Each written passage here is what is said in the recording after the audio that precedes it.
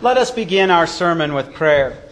God of all grace, you formed us to love your teachings and to meditate upon them day and night. We ask that you bless the words of today's sermon, that we may be confident of the salvation your Son has won for us, certain of the hope your Holy Spirit created in us, and eager to live according to your will, so that we may reflect your grace to others and glorify you each day of our lives. Amen. Our text for our sermon is Isaiah 43, verses 16 through 21. This is what the Lord says, who makes a road through the sea and a path through mighty waters, who brings out the chariot and the horses, the army and the strong warrior. They will all lie down together. They will not get up. They are extinguished. Like a wick they go out. Do not remember the former things. Do not keep thinking about ancient things. Watch, I am about to do a new thing. Now it will spring up. Don't you know about it? Indeed, I will make a road in the wilderness. In the wasteland I will make rivers. The wild animals, the jackals and ostriches will honor me, because I'm providing water in the wilderness, rivers in a parched wasteland, to provide water for my chosen people to drink. This people that I formed for myself will declare my praise. This is the word of our Lord. Brothers and sisters in Christ, God sent the prophet Isaiah to warn the people of Israel, you keep chasing after false gods. I've allowed the Assyrians to come, and they took the northern kingdom, and you still haven't learned your lesson. So Isaiah would prophesy about the coming of Babylon. And he would prophesy about the coming Persians and Cyrus, who would allow them to return and rebuild the temple. 150 years before the Babylonians come, Isaiah in our text gives them the wonderful picture using Babylon, using the return from Babylon, and there was a desert in between, using that return as a picture of the deliverance he's going to work for all people. And so today, as we look at Isaiah's prophecy, we see God work something new. But when we think of deliverance, we have to think of the great foreshadow that happened when he delivered the people out of Egypt. And so verse 16 says, this is what the Lord has spoken, the one who puts a road in the sea and a path in the mighty waters, who brings out chariot and horse, army and mighty. They are lying down together. They are not rising. They are extinguished like a flax wick. They are snuffed out. Brothers and sisters in Christ, if you were an Israelite and you thought of God's deliverance, you thought of that delivery out of Egypt. Every plague was a strike against one or more of their gods, showing their gods were powerless. In fact, we know they didn't even exist other than people's imagination. But the last thing that happens when the people of Egypt and even Pharaoh said, fine, we've had enough, go, get out of here, get out of our country while we still have something left, Pharaoh changes his mind. At that time, and it would remain for nearly 1,000 years, one of the greatest armies, but at that time the greatest army, pursues the people of Israel. How does God preserve His people? He parts the Red Sea, He dries the ground underneath, and the Israelites walk on dry ground. He makes a path right across the Red Sea. Pharaoh and his army chases after them, and God uses that water to swallow up Pharaoh's army. Have you ever blown out a candle? Pretty easy to do. Gone. But you know, there are those trick candles that you can put on kids' birthday cakes if you're really mean or ornery, and they light back up. How do you put those candles out? You have to get the wick wet. God took, into God's comparison, the Egyptian army was nothing. It was just one little flickering of flame in the candle, and then He used the Red Sea just to squash the whole thing like nothing. No problem for Him. So that's what you would think about if you were an Old Testament Israelite when you thought of God's deliverance. And it truly was a foreshadow of the deliverance He was going to bring, because He delivered the people of Israel out of slavery. But see, when Adam and Eve fell into sin, anybody who does not have faith, and us in our natural condition in which we're conceived in, are slaves to the devil. And the devil doesn't love you. The devil wants to see your eternal destruction. All he wants to do is to destroy any good thing God has made. Now, God's already defeated the devil. We're about to get into that. But because we're slaves to the devil, we're slaves to death. And of course, we have that puppet of the devil, our own sinful nature. And it's always telling us to run from God. It's always telling us to tell God how to be God. So God is using the backdrop of slavery that the Israelites had in Egypt, and He's reminding them of they're going to be delivered out of Babylon, and He's going to deliver them too. But all that is a foreshadowing of the great deliverance that's going to come 700 years after the prophet Isaiah. Verse 18 says, "You should not remember the former things, and you should not pay attention to these things long past." Why would God tell them to forget that? What He's saying is, don't focus on that. That's not the big deliverance. That's just the shadow. And so He says in verse 19, "Pay close attention as I on my part am doing a new thing. It's now sprouting." Like a plant here, I've started to notice some of the plants in my backyard that Pastor Spouty before me had planted tulips, and these green buds are starting to poke out of the earth. Prayerfully they don't get destroyed this week with the snow. But even as Isaiah prophesies, and it's 700 years away, it's starting to sprout. How is that? Well, David's already recorded Psalm 22, which gives us the clearest picture of Christ on the cross.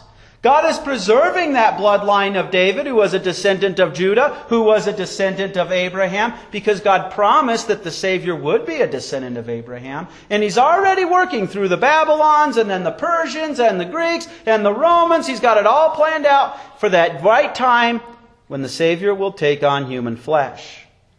And He already knows about those who will betray Him. He's already planned out how He is going to put Himself on the New Testament altar as a sacrifice for our sins.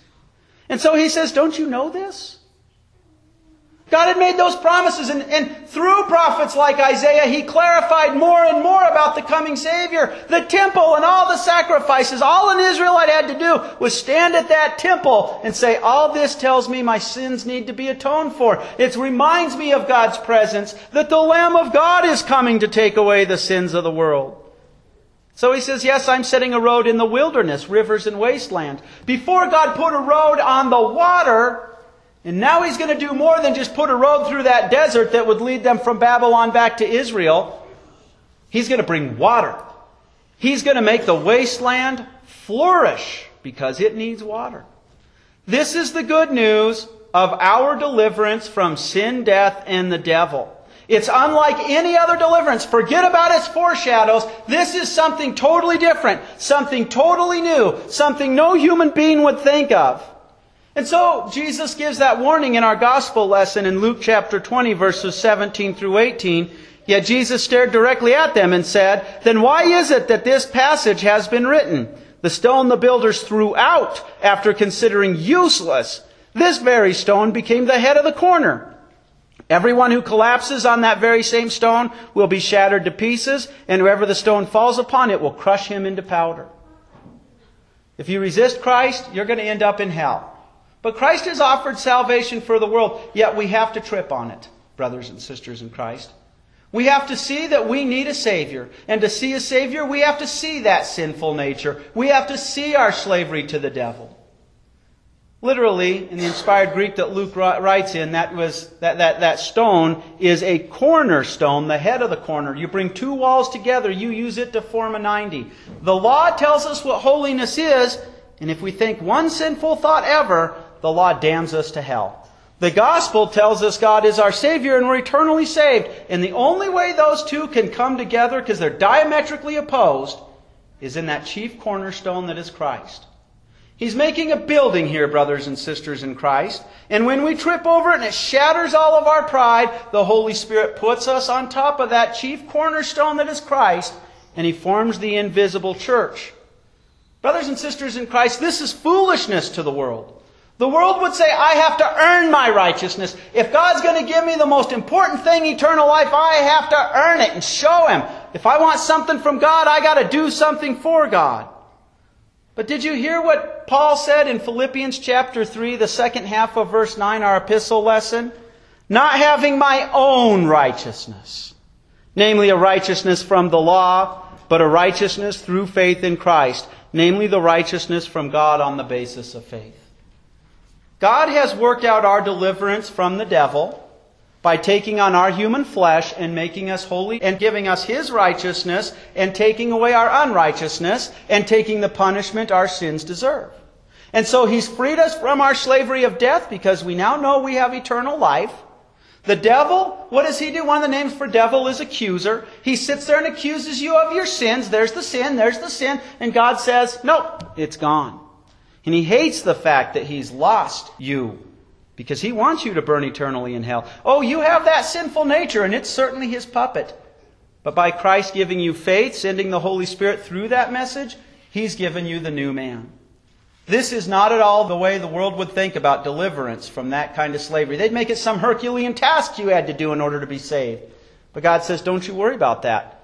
I did all of it. I took on human flesh. I did it for you. I send the messenger with the Word, and I send the Holy Spirit to work through that Word. So we see God works something new. It's unlike any other deliverance. And it's the only deliverance that truly matters. Like I said, God has given you the faith and placed you on that cornerstone. He's made you part of that temple because He's got a building project. Verse 19 says, pay close attention. I on my part am doing a new thing. It's now sprouting. Don't you know this? Yes, I'm setting a road in the wilderness, rivers in the wasteland. Once again bringing life where there was no life. Salvation was not just meant for the people who were descendants of Abraham. The rest of the world was a wasteland. They didn't know of the coming Savior. Their ancestors had forgotten about God and chased after false gods. And I always think, as Isaiah prophesies this, if you have European ancestry, your ancestors were pretty far away from Israel. And yet God, at some point in time, would bring the waters of His Word. The water that brings life. Because that water shows us the law, showing us we need holiness, but then it tells us God was holy in our place. It gives life because the Holy Spirit works through that water, the water of the Word, to create and sustain your faith. It's why you're here this morning. But let's not forget some more water. When you were brought to the baptismal font and that water was poured upon you and you were told, I baptize you in the name of the Father, Son, and Holy Spirit, that life-giving Spirit sealed Himself in your heart. And He said, you are going to have to really fight hard to kill me in your heart. And then He combines that word with the bread and the wine, and you get to taste that deliverance. Literally digest the yumminess of it. This is unlike any other thing, but He's done all of that to give you life. He's making a different kind of people. So He says, beasts of the fields and jackals and the ostrich keep on glorifying me because I provide waters in the wilderness. If we were writing this in modern day, Wyoming has its deserts. He would say the coyote and the owl. I never knew that ostriches made a noise. They can inflate their neck and they make this weird noise. When you're out in the desert, and you hear the coyotes howling, and you hear the owl going, whoo, it's lonely. It seems desolate. Suddenly they're meant to bring praise. God has brought that good news of salvation to you and I, to the wasteland, and He's given us life. And now we've gone from the loneliness of sin. We see that the things we would embrace, the things we would let have the place in our heart that belong only to God, those things are lonely, and they'll lead to an eternal destruction. And so we praise the Lord for having saved us when we knew no better. God says, rivers in the wasteland to give drink for my people, my chosen ones. A people who I form for myself. They keep on counting up and describing my praise. Talk to you about being bricks put upon that cornerstone that is Jesus Christ. You form the temple. You form the kingdom of God. When Jesus stood before Pilate, He said, my kingdom is not of this world, because it's a different kind of people. It's not based on race, nationality, location. It transcends all of those. He draws people from all over the world and gives them faith in that Savior, and they become priests. They don't just make the temple of God. They get to serve the temple of God by counting up and describing God's praise. That's an accounting term. When at the end of the year you add up the books and you say whether we had a profitable year or not, how do you count up? You look at your sins and you see their forgiveness. You look at all the way God works in your life, which without faith you can't see that. And you're happy to tell that with the neighbor. You're happy to share your experience. You're happy to tell others the good news of forgiveness. So you make up that new building of the Lord, and then you also serve it by sharing the good news of forgiveness in Christ, especially as you have seen God at work in your life, but primarily using His Word, that life-giving water, inviting people to the waters of baptism so that they can grow and know the Lord and have that nourishment and taste the good news of forgiveness in the Lord's Supper.